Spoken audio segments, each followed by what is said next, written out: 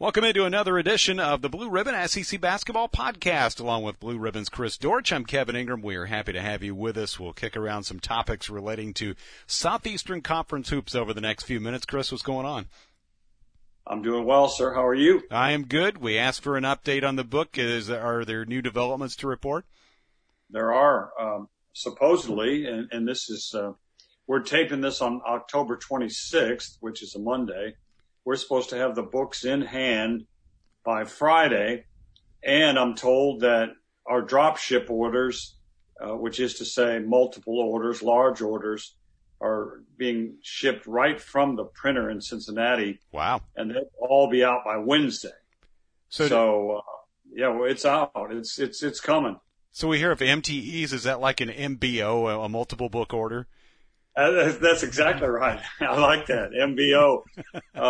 Any order of what we say like 3 or more, and we've got some that are, there's a bookstore in Las Vegas that orders over 200. We have them drop shipped at the printer. It just saves us from having to deal with so many on our end, and Sure. It also gets those big orders to our customers a lot faster. Well, Chris, the story for basketball, we're going to preview a couple teams a little bit later in this podcast. We like to do that each time we do this SEC basketball podcast every other week. Today we'll preview Missouri and Texas A&M. We'll get to them shortly. The story continues to be the schedule for college basketball. We got news today that the ESPN events that were supposed to go on at Disney and Orlando have been canceled. So now what? There's talk of other multi-team events in other places, possibly being landing spots for those teams that were supposed to play in Orlando. And that includes a few SEC teams, Auburn, Missouri, Tennessee, and Kentucky, which was part of the Champions Classic that was supposed to be played there. All are affected by this. But there's talk of possibly playing conference only, which really limits the data points as far as non-conference play for the NCAA committee. So a lot of different factors in play. But, man, that was big news that those events in Orlando got canceled. Yeah, really disappointing. And I guess it was ESPN that ultimately pulled the trigger. And You wonder what they're going to televise. But I've talked to a couple of conference commissioners, and I think a lot of those teams or a lot of those events will be reconstituted in other places. Maybe not with the same 18 fields or whatever they were. Champions Classic, of course, always has 4, and Jimmy V 4. Tennessee, for example, is one that they were going to play Gonzaga in the Jimmy V, and of course that's always in the Garden, and they moved it to Orlando, and now I don't know where they're going to move it to.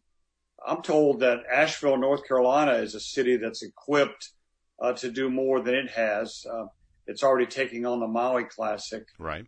And from what I understand, Stanford, which is one of those teams, is going to play individual games while it's there. So the Grove Park Inn has committed a floor to basketball teams, and apparently they've got a deal with a medical center or hospital to provide testing. And that's the whole issue is Sure. The amount of testing. And I think some power conference teams are able to test more than others, and it's going to be really expensive. One contact that I talked to today said that what hasn't been discussed is testing your officials. And, even to do that as little as 3 times a week, is going to be very costly. So yeah, it's going to be challenging. I hope we don't just go to conference seasons only. It'll be challenging, but And you gotta feel for the coaches that put together their schedules 3 months ago, Sure. Had to tear them apart, a few weeks ago. And now if you were in some of those ESPN sponsored MTEs, you're going to have to start all over again. Yeah, a lot of it was about the COVID protocols, what to do with players who had COVID, and then after a 90-day period, you go back and test them again. What are the rules there? What if somebody gets it and, you talk about shutting people down for a 14-day period. There are a lot of different factors in play, and ultimately ESPN decided just to pull the plug on the whole thing. We also got word of the SEC Big 12 Challenge coming up on Saturday, January 30th.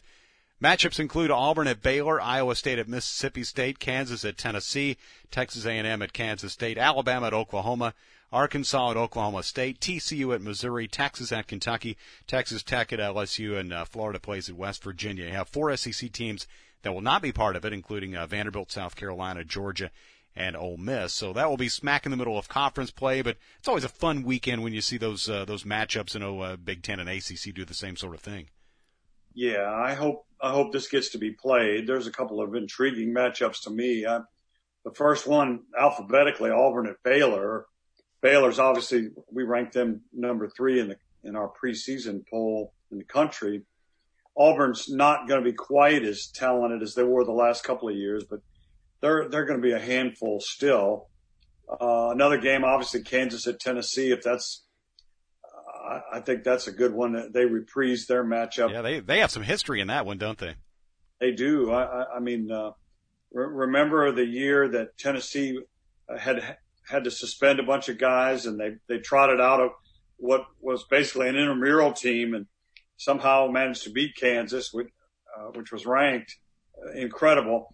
I'm looking forward to Alabama at Oklahoma. Of course, you know that Blue Ribbon is high on Alabama and Coach Nate Oates, and I think that'll be a good game, a good test. Another road game that I think would be a challenge, but yet an intriguing matchup, Arkansas at Oklahoma State. And Texas is a ranked team. We'll play at Kentucky, and Texas Tech at LSU. I think that'll be a good battle. LSU obviously was ranked by a lot of teams, not by us, just barely missed. And Texas Tech under Chris Beard has been Chris Beard's job at Texas Tech has been one of the great coaching jobs in the last quarter century, I think. No doubt about it. Yeah, he's done a great job and made them into a national contender, almost won the championship a couple of years ago in that Classic final against Virginia. Other news items on scheduling, and we'll move forward. More than 30 teams are expected to play in the bubble at Mohegan Sun, the resort up in Connecticut. Casino place up there. Florida and Vanderbilt are among the teams going there. They're calling it Bubbleville, and will be between November 25th and December 5th. So keep that in mind. And also, Matt Norlander of CBSSports.com reported that UConn had canceled its game scheduled at Florida for December 6th. So all sorts of scheduling information going on, including that SEC Big 12 challenge. Big news for Kentucky. Got Olivier Sarr and Jacob Toppin, their 2 big transfers, ruled eligible to play. Sarr from Wake Forest, Toppin from Rhode Island. They got transfer waivers from the NCAA. So, Chris, that might change how people view Kentucky's status in terms of SEC championship, national championship contender. Yeah, we published Blue Ribbon as though Olivier Sarr would be eligible. And we list starting 5s, and our top 25 teams are projected starting 5s. And we had him in there. Of course, he was NCAA eligible before the book came out. And the SEC has a rule that they had to rule him eligible too. And, you know, you would think that it would be against their own self-interest not to allow him to be eligible. And sure enough, he was. In typical fashion, I've watched an unhealthy amount of tape on Olivier Sarr, and the cat's good. Yeah. I think he was a guy that had to kind of grow into his skill set and his body. But I watched highlight tapes of his junior year at Wake Forest, and he's gifted. He can put the ball on the floor and score it. He's got a jump hook with either hand. He shoots from the mid-range facing up. And he's particularly adept, I think, at passing out of double teams, which he's going to get doubled in the SEC. So I think he's a huge addition. I think he's the best graduate transfer well, he's not a graduate transfer. He's the best transfer of the Cal era, I think. I think he'll be the most impactful transfer of the Cal era. Let's put it that way. As far as Toppin, I don't know that they even thought that he could get a waiver or even particularly cared at that point because they're so loaded at guard with freshman guards. But, you know, they'll take him and see how he fits in. Yeah, I like you. I've watched some video on Olivier Sarr, and I remember seeing him play some here and there for Wake Forest. But Man, he's got some good footwork. They were just showing different, fundamental things that he did really well, and he looked pretty impressive to me, and could be a huge addition to that Kentucky team. From ESPN Plus, Chris, interesting reading about the trend of fewer fouls across all types of basketball, with the connection to more threes being taken. But the SEC, interestingly enough, seems to be the exception to the rule, with the most fouls called in the nation and an increase in free throws. What do you make of this? And how much of this is related to how coaches decide to defend in the SEC? I think that latter comment that you made kind of spells it out. I talked to 3 or 4 coaches, 4 on this, and the consensus is that, Rick Barnes said, "Hey, I'm a physical coach. Frank Martin, John Calipari, Cuonzo Martin, Ben Howland likes to play 2 bigs and they'll pound you. It's just style of play." And then I got some other comments. Andy Kennedy, who used to be in the league, now is the coach at UAB. After he left Ole Miss, he worked for the SEC Network, so he's still got a good take on this. And he thinks it's the fact that, the area that you recruit from, the Deep South, you're getting a lot of good run, jump, long athletes that can attack the rim. Rick Barnes said that. He said if you asked people and asked them to tell you the truth, they would say that the Big 12 and the SEC are the most physical leagues in the country. And he thought the SEC was as good at attacking the rim as any league in the country. And if you think about it, again, you're recruiting multi-sport athletes in SEC country, as opposed to, I remember when Rick Barnes first took the job at Tennessee after coming from Texas, and 2 or 3 of his assistants told me that they were taken aback by the difference in the players they recruited. Big 12 players typically grew up playing basketball only, right, and had this innate feel for the game, whereas SEC level players, basketball might be their third sport. Yeah, football might be number one, and you see a lot of basketball players who track or baseball. I mean, lots of stuff. Baseball, and that's right, and so they're athletic enough to get on the basketball court and make an impact. And I think that defense, not that it isn't stressed everywhere, but defense is stressed in the SEC, I think, as much as any league.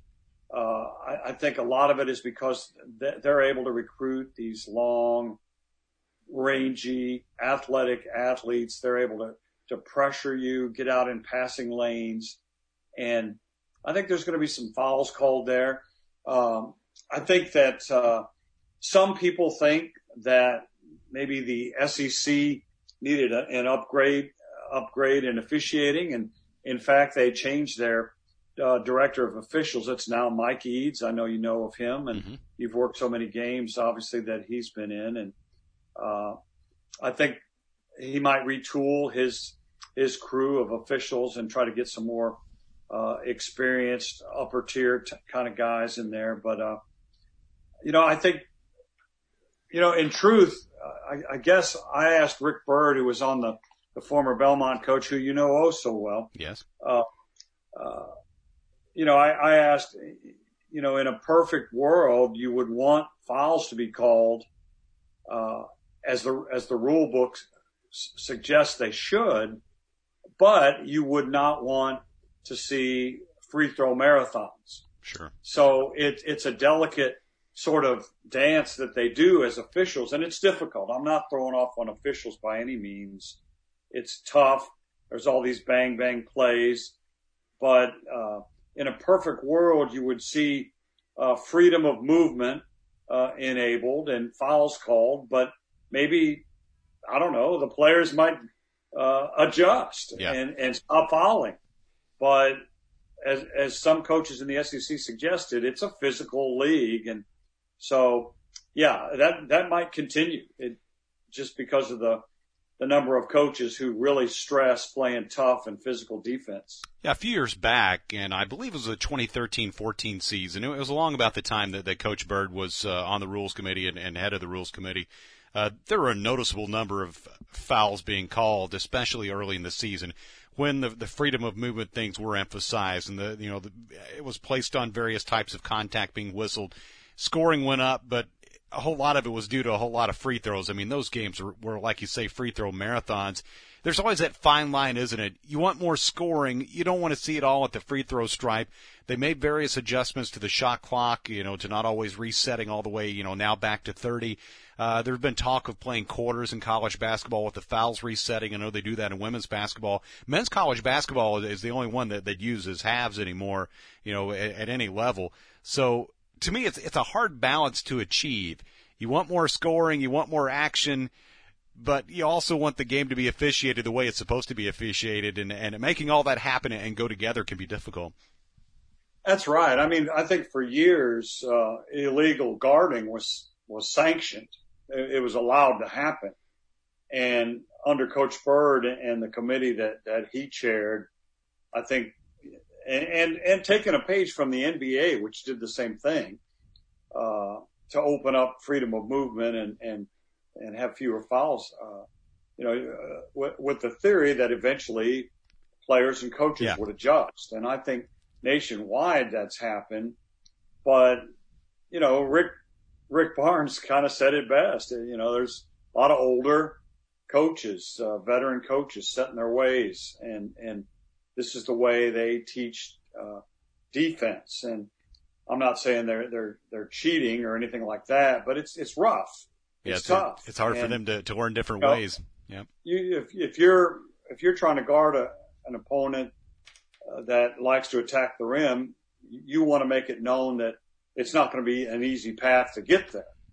So yeah, it's a delicate dance, like you said, and I don't think the SEC is a league that has to rely on beating on people and grabbing people. As we said, there's athleticism aplenty and good shooters, and every school has a good post man that you can throw it into and score on the block. So I don't think that they have to do that in terms of being overly physical, but that's how some of them coach, and that's how they'll always coach.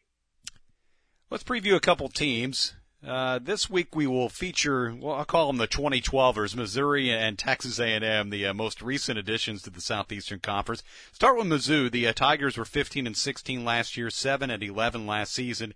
Cuonzo Martin, who's known for hard-nosed defense for sure, he has his most experienced team, the most experienced team in the SEC coming back. They have 4 starters returning. They have their top 7 scorers from last season. They have 1 graduate transfer, 4 seniors, 4 juniors, and a sophomore. That's about as experienced as you're going to find in college basketball, isn't it? Yeah, I mean, if you look at their guards, that's where I start when I assess any team. You've got Drew Smith, a 6'3" senior. He averaged almost 13 points, 4 boards, almost 4 assists last year. Xavier Pinson, who averaged 11 points, 3 assists, 3 boards, a 6'2" junior.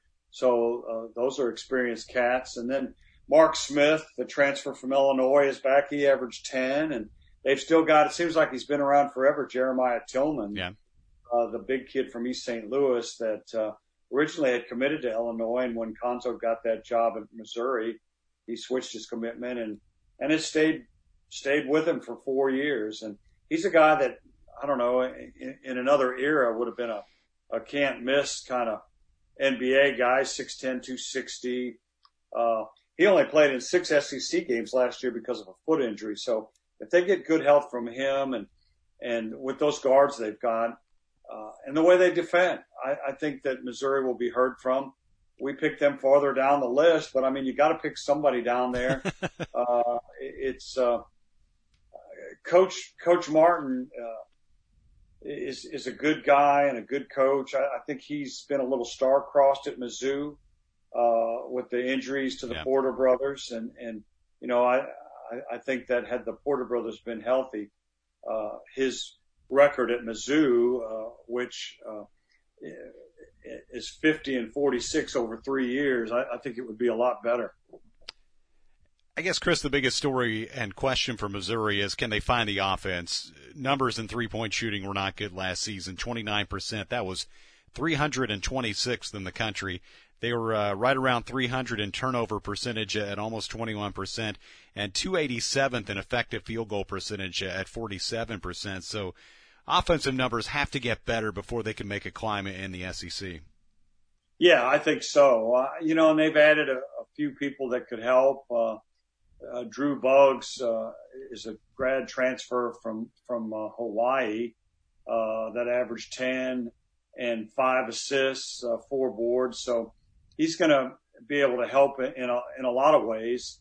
I think he had the program record in Hawaii in assists in just 3 years. So another guy that's going to allow people to get shots.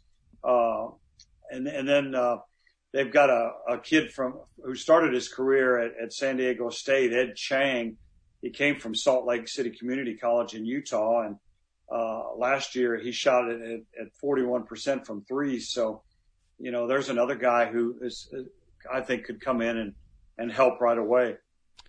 As for Texas A&M, they went 16-14 last year. They were 10-8 in the SEC. Buzz Williams goes into his second year with the Aggies after he won SEC Coach of the Year this past season. The team really improved once they got into conference play, and Buzz and some of their other coaches said they made some changes toward the end of the non-conference that served them well. But they have 5 of their top 7 scorers back. Chris, another team with some pretty good experience returning. Yeah, and I'll just say this. Buzz Williams is one of the best coaches around, and that's not like this Sherlock Holmes revelation here. But you look at everywhere he's been under the most challenging of circumstances. I mean, when he took over Virginia Tech, and it was in disarray. I mean, our friend Seth Greenberg was there, and I thought he overall did a fine job. But anytime there's a coaching change, players lied out and transfer other places, and Buzz quickly put that together. And let me tell you something. It's not a quick fix program. Yeah. And Texas A&M similarly, Billy Kennedy had moments there. And then I think after Rick Stansbury left, his top assistant left for the Western Kentucky job, they had a little bit of a decline, and a change was made. And Buzz Williams had been an assistant at Texas A&M, and he's from Texas, and he knows Texas kids, and he recruits Texas junior colleges. He might have been the best hire of last year. Sure. And I think he'll continue to do well. He's got a veteran crew with Savion Flagg, Quentin Jackson, and J.J. Chandler. And then I think they added one of the more intriguing grad transfers, a kid named Kevin Marfo from Quinnipiac. He averaged 10 points, but more importantly, he led the nation with 13.3 boards a game. And yeah, I've seen people like John Rothstein write that it's very seldom that a grad transfer from a mid-major level who averages double figures at a higher level. Right. Rebounding's a different animal. Rebounding transfers, whether it's from junior high to high school or high school to college or college to the NBA, if you can board, you can board. And this guy Marfo, he had 10 or more rebounds in 29 of Quinnipiac's 30 games, including a season high of 21. He also had another 18 board games. I don't care who you are or what league you're playing in. You get 21 boards, that's a good night's work. So I think, again, Buzz Williams is another guy that insists on defense, and there's some physicality. And Kevin Marfo is a guy that I think will really help. And whether he scores in the post or not, he's going to get rebounds. He's going to keep possessions active. I think it's a great acquisition. Yeah, if you average 13 rebounds per game, you're not having any off games in terms of your board work. And you think about it when you when you average, say, 13 points a game, you can get those at 2 or 3 points at a time. Rebounds, you get one at a time, and that's. Well, I had to read that number 2 or 3 times on Kevin Marfo, that he averaged 13 boards per game, and I was reading some of the Blue Ribbon preview and talking about all his amazing work on the glass. So he would seem to be a really nice addition to Texas A&M. But you're right. During the time they've been in the SEC, when Billy Kennedy was there, they had some big success. I mean, they were top of the league there with Kentucky, and they were really good there for several years. So we'll see what Buzz Williams does in year 2 after a pretty nice first trip through SEC play anyway last year when they had a 10-8 record. So Missouri and Texas A&M, the teams we preview this week, Chris, and just looking forward to getting it all started. Whatever it looks like, whether it's conference only, we hope they're non-conference games, because I think like me, you're ready to just watch some hoops here in less than a month on the 25th when it gets here. Let's bring it on and play some ball. Yeah, I've worried about this season since last season ended. Yeah. Because, I'm no doctor, but when you talk about a 100-year pandemic event, it was going to have to take a concerted effort to get rid of it. And we're still dealing with it. And sports has been affected. And I think people miss their sports. And obviously the NBA proved it could be done. I was hopeful that, because it had been done in Orlando, that the NCAA could do some things there too. And all those, as we talked about at the start of the show, ESPN, MTEs, they just had to pull the plug. And I hope they'll be reconstituted elsewhere. And I feel for, I know this is an SEC podcast, but I feel for the mid-major teams, like the one that you cover, Belmont, and the one I attended, East Tennessee State, that are good programs, and even in the best of times struggle to get games because nobody wants to play them. And now it's going to be even more difficult because there's going to be a smaller pool of games to be had. And generally, I think you're going to see that the teams that can commit to the level of protection and testing and safety that it's going to take to play are going to gravitate toward one another, and there's going to be less opportunities. But having said that, I think the SEC teams, the SEC has handled it right. I think, I know Tennessee is from the very beginning, did the antigen testing and the regular testing, and we're on top of things. And I think that the league is going to be able to, at the very least, run through the league schedule with a minimum of interruption. It goes back to money. The SEC has reams of it. Obviously lost a lot of revenue without a full football season and other lost sports. But I think that they've got a cash reserve. They're going to be able to test. They're going to be able to test their officials. They're going to be able to ensure that the venues they play are safe and secure. And so I think SEC fans can look forward to as complete a season as could possibly be imagined in such a scenario. Basketball fans can look forward to complete coverage of hoops, too. If you go to blueribbon.substack.com, we'd love to have you on board. Sign up and be part of what we do every single week. You're going to get great things to read, terrific stories about college basketball, not just the Southeastern Conference, but the whole scope of it. You get our podcast every week. Those are free. You get an SEC one every other week, and then Chris and I do one of a more national scope, and he's been able to get us just tremendous guests for that thing. So it's really a lot of fun. Again, blueribbon.substack.com. It's very affordable, and, of course, Chris, and the yearbook will be coming out soon. It's going to be landing on your doorstep before you know it, as Chris told us at the top of the show. So it's exciting. Hopefully some hoops not too far down the road. Chris, always great. Appreciate the time, man. I appreciate you, buddy. He's Chris Dortch. I'm Kevin Ingram. This is the Blue Ribbon SEC Basketball Podcast. We will talk to you next time.